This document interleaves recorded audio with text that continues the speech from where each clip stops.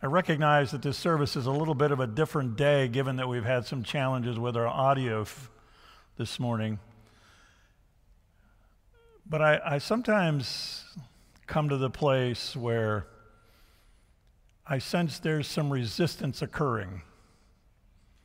I sense there's some resistance against what God hopes to accomplish.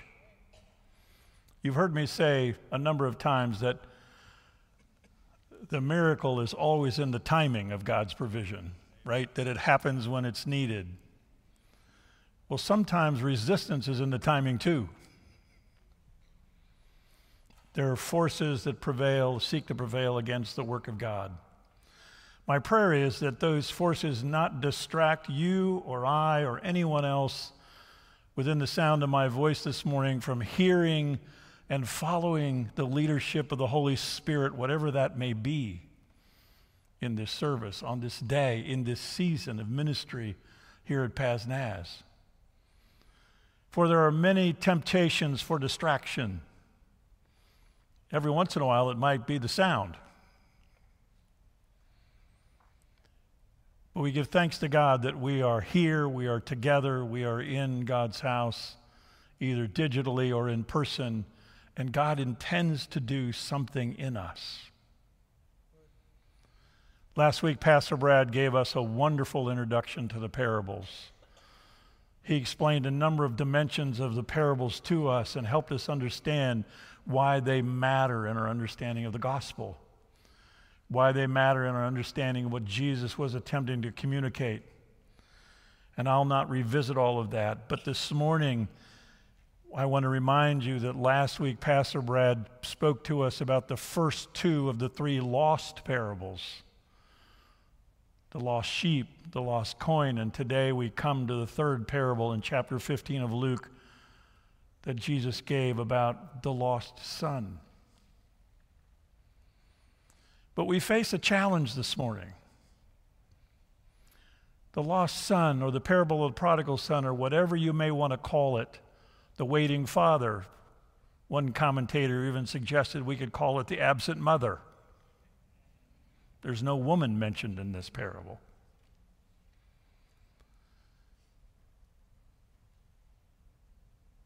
But part of our challenge is that while it is probably the most popular of all of Jesus' parables, it is probably the one that has been preached more times than any other parable. Our challenge this morning might be familiarity. That we know this story so well, we think we have understood all of it that there is to understand, that we have learned all there is to learn from it, and that there might not be any new teaching left. But could I say to us this morning that the work of God's Spirit, thanks be to God, is not limited to our understanding, is not limited to what we've learned in the past, is not limited to what we may believe we know. And in fact, it may be true this morning that the Holy Spirit might lead you to unknow something you thought you knew about this parable.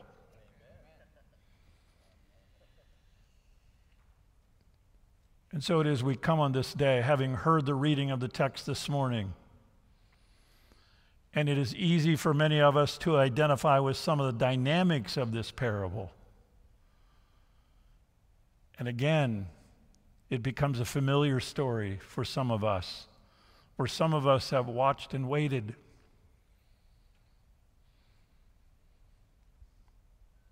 For a loved one, a child. And some of us have had the joy of that return, and some of us are still waiting. But there is truth for us this morning, and hope for us this morning. There is the presence of God in a new way for us this morning. And so while it may be familiar to us, I want to invite you to make a commitment on this day that you will seek to be open to something new from this parable. Amen? How many of you will commit to that with me this morning? Okay. Some of you, not sure.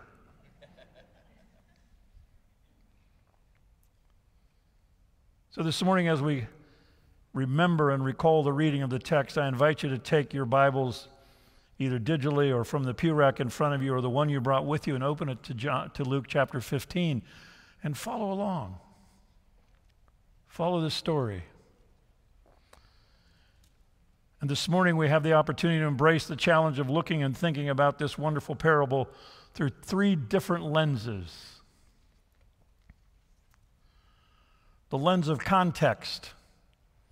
What was going on around the teaching that Jesus was giving? The second one is the lens of the listeners. Who's listening and what did they hear? And the lens of the 3 main characters in the parable. When we think about the context, we must remember, as Pastor Brad mentioned to us last week, this is a parable. It didn't really happen. It is fiction. But it is fiction with a powerful gospel message. And this parable is being told by Jesus to give insight into Jesus' purposes and God's priorities. It is a conduit to understanding the gospel as Jesus wishes it to be represented. Sometimes Jesus wishes the gospel to be represented differently than we represent it.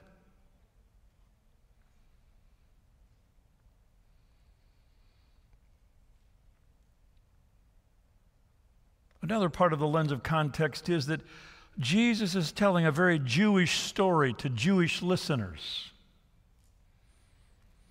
All of the listeners would have understood that there was a father who had 2 sons, and this father had an estate. Large or small, it doesn't matter.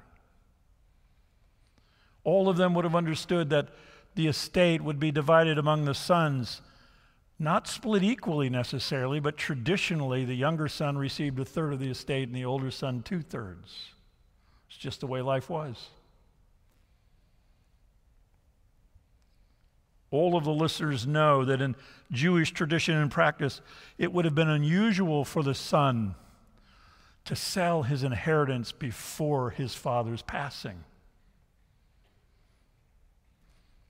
All of the listeners, as Jewish as they were, would have been appalled to hear that the son was living as a Gentile. They would have been disturbed by the son's wasteful habits. They would have found it abhorrent that he was living with and feeding pigs and eating the pods fed to the pigs. What is not clear to us as Jesus tells this parable to the tax collectors and sinners, to the Pharisees and the teachers of the law, and to the disciples, what is not clear is how they responded to the twist of the story.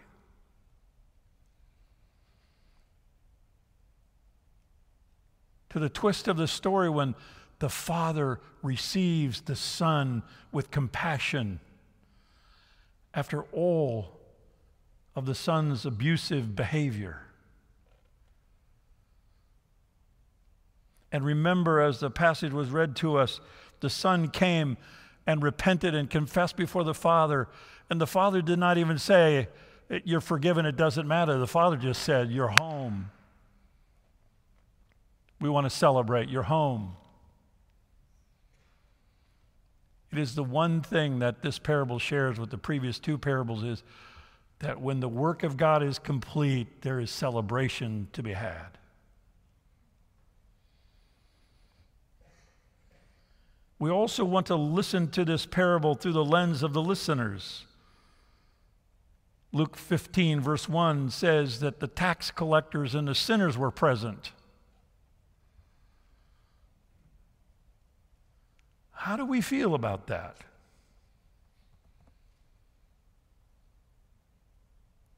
Intellectually, we feel good about that. Emotionally, sometimes not so well. And as we'll see a little bit later in the parable, you see, when the tax collectors and the sinners are present, they displace some of the faithful. And there's muttering that goes on. And so the second group of people that are present is a new group of people in the religion tradition. They're now called mutterers.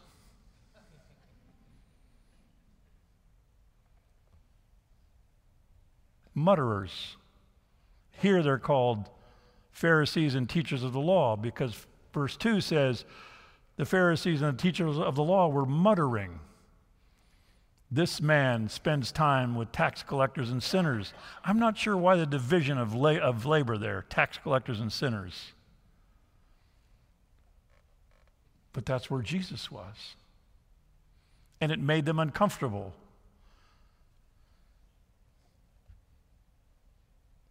And given the attitude of the Pharisees and teachers of the law, we might be prompted to ask, who are the sinners in the room? Are the mutterers sinning in their muttering?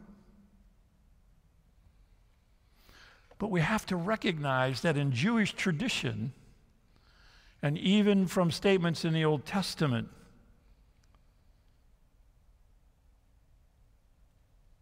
their determination to keep the law as written in the Old Testament and to adhere to Jewish practice was to keep themselves separated from sinners. In the Old Testament, you weren't supposed to be participating with sinners because that's the way you kept yourself pure. And I've been hanging out in the church since I was 1 week old. That's a lot of weeks. And I have heard that kind of mistaken theology in the church. We have taught it to our children. Watch who you hang out with. How about helping them grow in the faith strong enough we don't have to be concerned who they're hanging out with?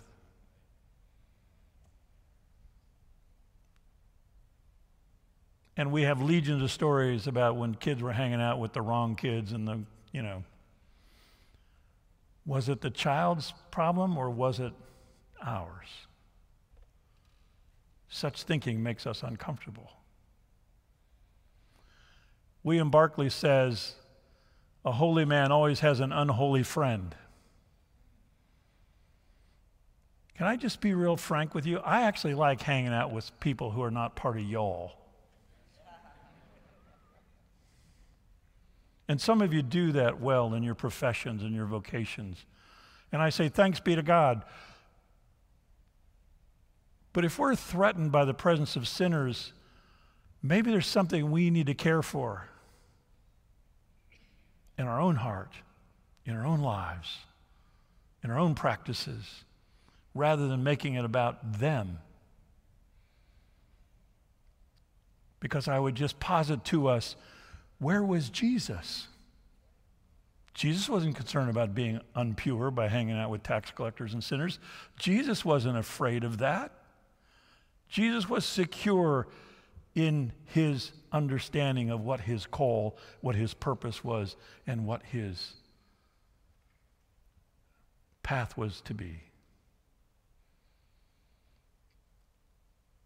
And so he was being criticized. He was being muttered against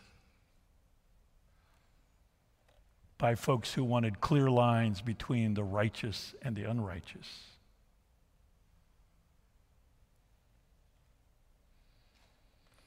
But in the midst of all of their commitment to learning, studying the Old Testament, and their determination to keep the law, as well as adhering to Jewish ritual and practice, the Pharisees and the teachers of the law forgot a primary theme of the Old Testament, forgot a primary theme of Israel's history, that God loves the wayward. God loves the wayward.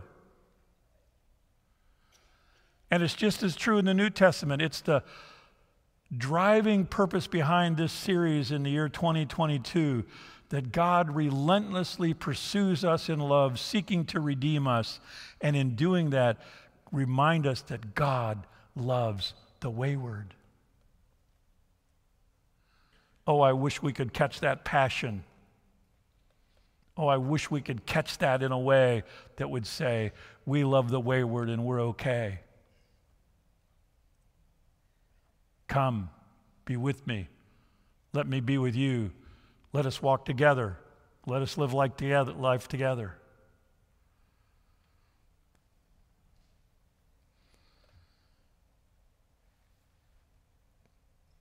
And so it is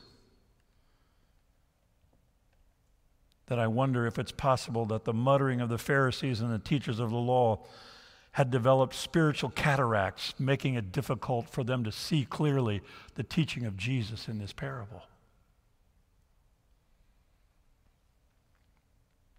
The third group of listeners are the disciples.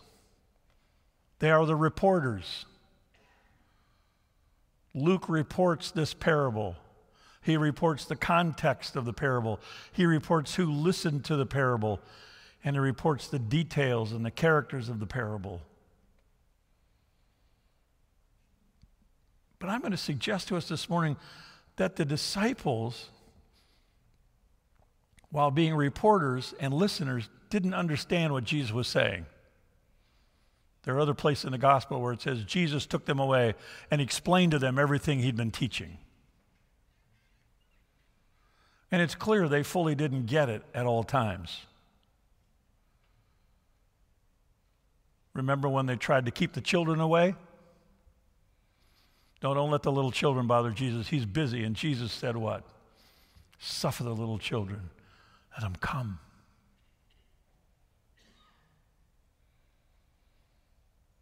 They tried to keep the crowds away. Remember the story of the woman who said, all I need to do is just touch the hem of his garment, I'll be well. She somehow made her way through the crowd and surreptitiously reached out to touch the hem of Jesus' garment. There are people among us who just want to touch the hem of Jesus' garment. And sometimes I fear we have built structures and systems that keep people away. Belief structures, practices. Oh, may the God of heaven secure us in our faith so deeply we're not threatened by the presence of someone who's not up to our standards.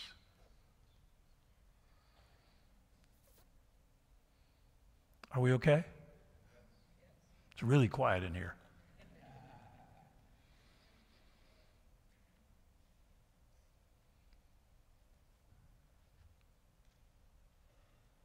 I'm going to suggest this morning that the disciples, as they are reporting, as they are seeing, as they are hearing Jesus give expression of the gospel, are being set up. They're being set up. I'm going to guess Peter was in the room.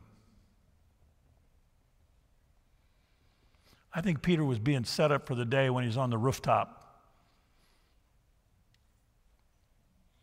And God starts talking about the Gentiles and shows him unclean food. And God says to Peter, eat. And Peter says, God, I would never eat anything unclean. And God says, what I declared clean is clean. And there's a knock on the door, and there's a Gentile at the door.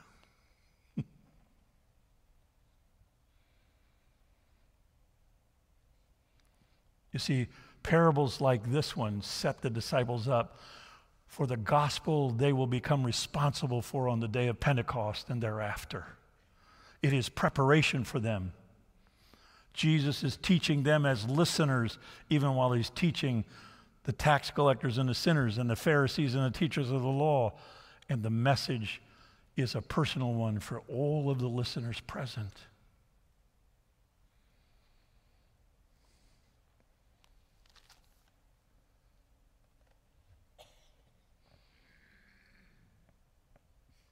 Let me ask you a question, and I'm going to ask it again at the end. Of the three groups of listeners, where are you located?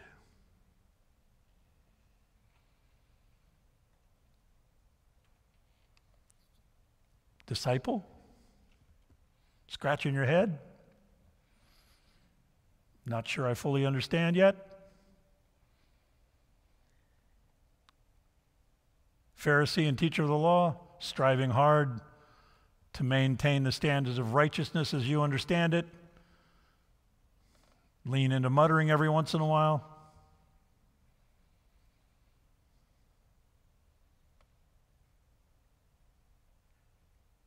Tax collector and sinner.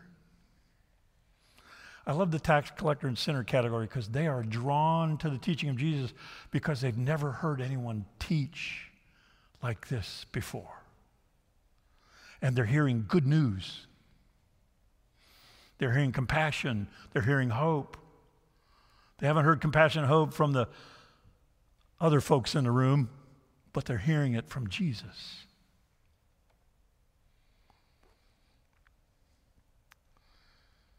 There's a beautiful painting. It hangs in the Hermitage in St. Petersburg, Russia, painted by Rembrandt, called The Return of the Prodigal Son, and you can see it on the screen behind me.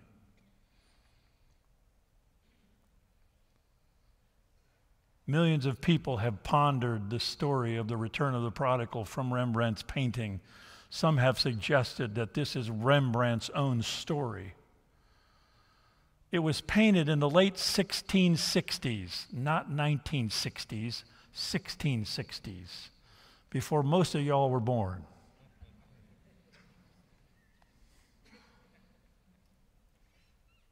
Most likely about 2 years before Rembrandt's death in 1669. And I have to tell you, the image on the screen doesn't do the painting justice. I wish I could give each of you a beautiful copy of it today. But notice Rembrandt's use of light and how Rembrandt positioned the light so that it focuses on the three primary characters of the story.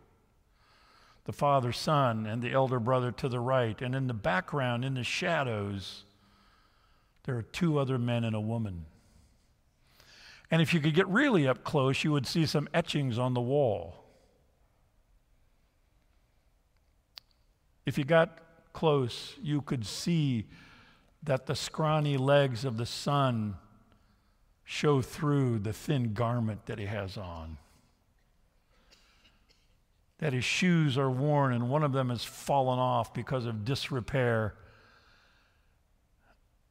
And we can almost see and sense the pressure of which the repentant son leans into the embrace of the father. And if you look at the way the hands are positioned, it's as if the father is drawing the son into himself.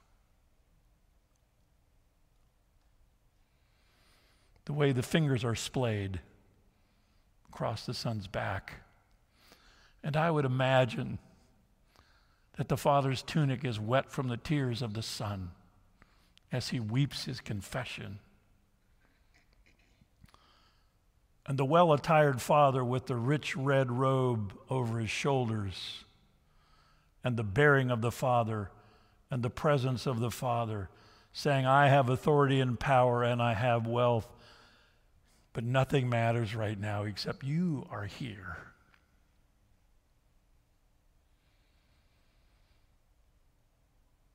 And yet the elder son stands by with his arms crossed, distant, emotionally disconnected, disinterested except for his own self-interest.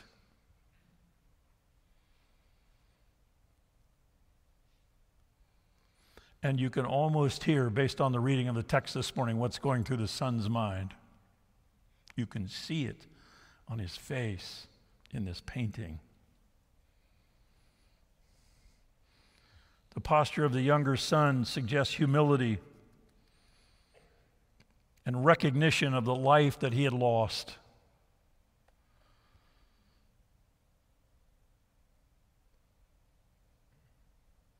His bearing, his body reflects the harsh living conditions he experienced before coming to his senses and returning home.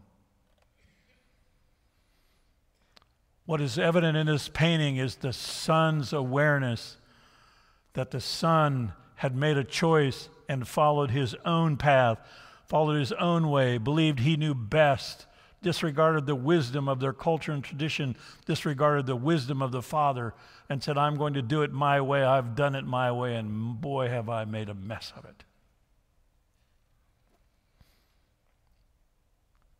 But to the son's credit, the son comes to his senses and said, I would be better off as a servant in my father's house, for the servants have clothes to wear and food to eat.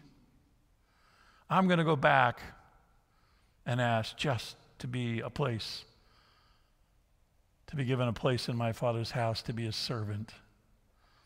Even being a servant in my father's house is better than feeding pigs and eating pods.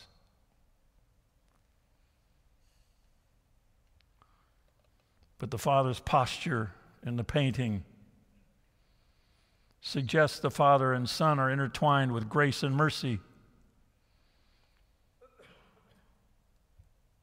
And while the younger son chose a path of life that didn't turn out the way he thought it would, he doesn't let his pride get the best of him.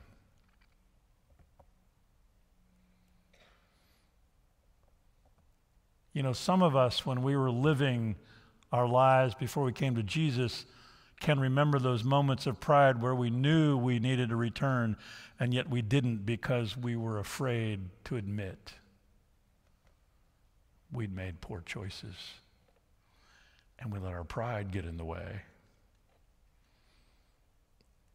And we finally came to our senses, right? Thanks be to God. Don't let our pride get in the way. Don't let your pride get in the way. There is hope to be found in the presence and the reception of Jesus.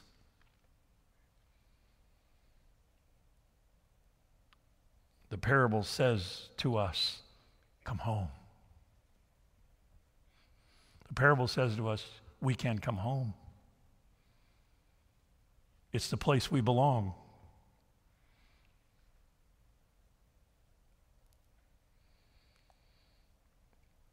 The father gave his younger son his inheritance and let him have his way with it. He recognized the error of his son's determination to live his own life, and yet watches and waits for his younger son in full awareness that he may never return. As he said to the older son, your brother who was dead is alive again.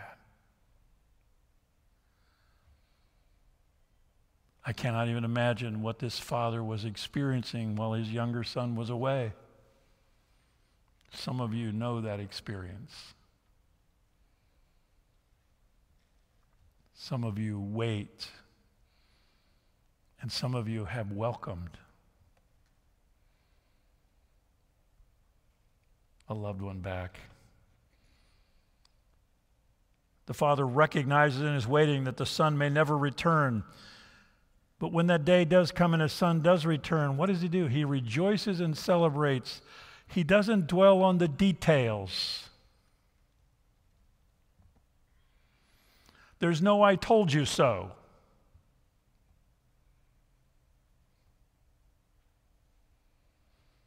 There's no resistance to the return. There is joyful welcome.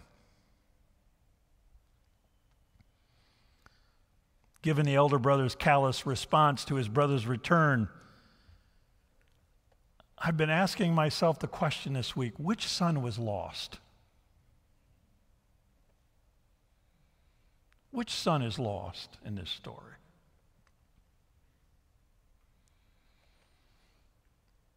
Part of the challenge of this parable is there's no resolution at the end of the parable, is there, with the elder son? But we do note that the father goes out to both of them. The father has compassion for both of them. And the father is waiting for a second son now to return.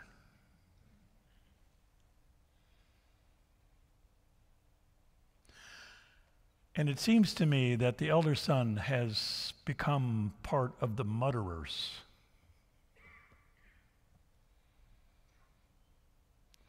Full of righteous indignation, but without soul and compassion, grace and mercy.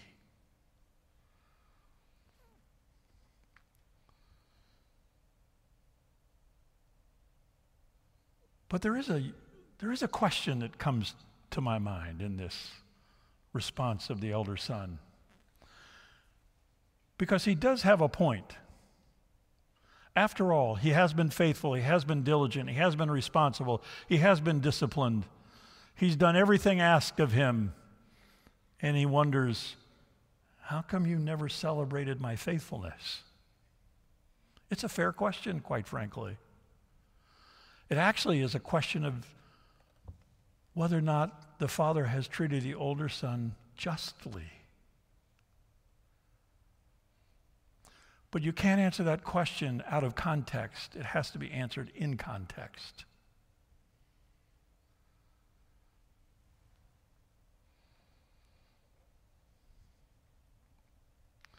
You see, sometimes in communities of faith, we set up competitive systems. Well, I have done, and fill in the blank or fill the page. And I deserve to be treated this way because I'm afraid if I don't say something, I'll be forgotten. Because there's some new folks arriving.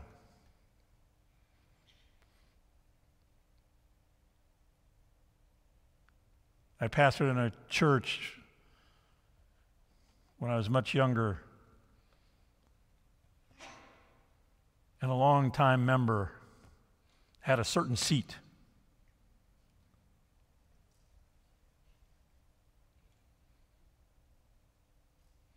A guest came on a Sunday morning, sat in that certain seat. Now, this is a visitor, right? How would a visitor know? The woman was found in the foyer of the church, and as I spoke to her, she said, I think I'm going to leave and go to another church. Why? Somebody sat in my seat. She had joined the mutterers. And it's an egregious example, right? She didn't leave. But it's a question for us to wrestle with, because it's not an either-or answer in the kingdom of God, because the parables, all three of the parables say to us, when the lost returns, there is celebration in heaven that doesn't diminish those who are already part of the kingdom. So we have a choice. We can either join the celebration or we can mutter our way through. And I have to tell you, I'd much rather be part of the party than to be a mutterer. We okay? Well, we've got to go on. This is taking too long. Let me ask you this question. Where do you locate yourself in the parable this morning?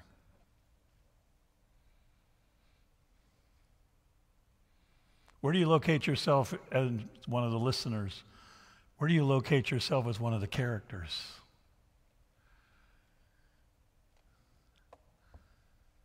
Truth be told, I am at times all of them. I am. I want to aspire to be like the Father every time. I do. And there are times when I am gracious and compassionate and merciful. But there are times when I mutter.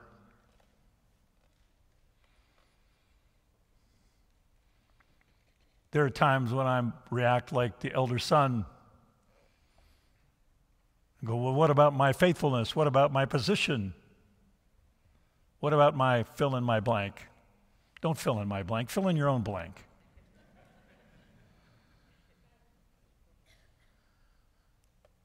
But when I read this parable, I have to ask, where today am I located in this parable? And it's a great question for us to take with us to say, on any given day, where am I locating myself in the gospel teaching of Jesus about the lost son? And let the Holy Spirit come to you and speak to you and say, you are gracious and merciful and compassion, or you are muttering. Or today you need to be restored because you've fallen into the elder son syndrome. But there's good news. It's double good news this morning. Would you hear this? No matter where you are, no matter where you've been, no matter where you're going, no matter what you've been doing, no matter how long you've been away, God wants you home. And God will welcome you as the father in the parable did, without question, with celebration and joy, and we would join in that celebration. That's good news. The second good news is, like the younger son, we are heirs of the loving Father's compassion. Like the older son, we have inherited the Father's estate. And we are the Father's successors. And we are to be successors of love and mercy and compassion, because that's our estate that's been entrusted to us. Amen?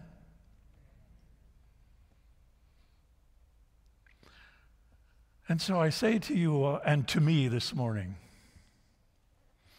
wherever you're located today,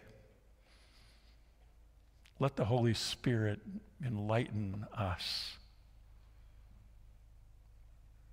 And let us be relocated to the location of the Father, who gives grace and mercy and compassion. Amen.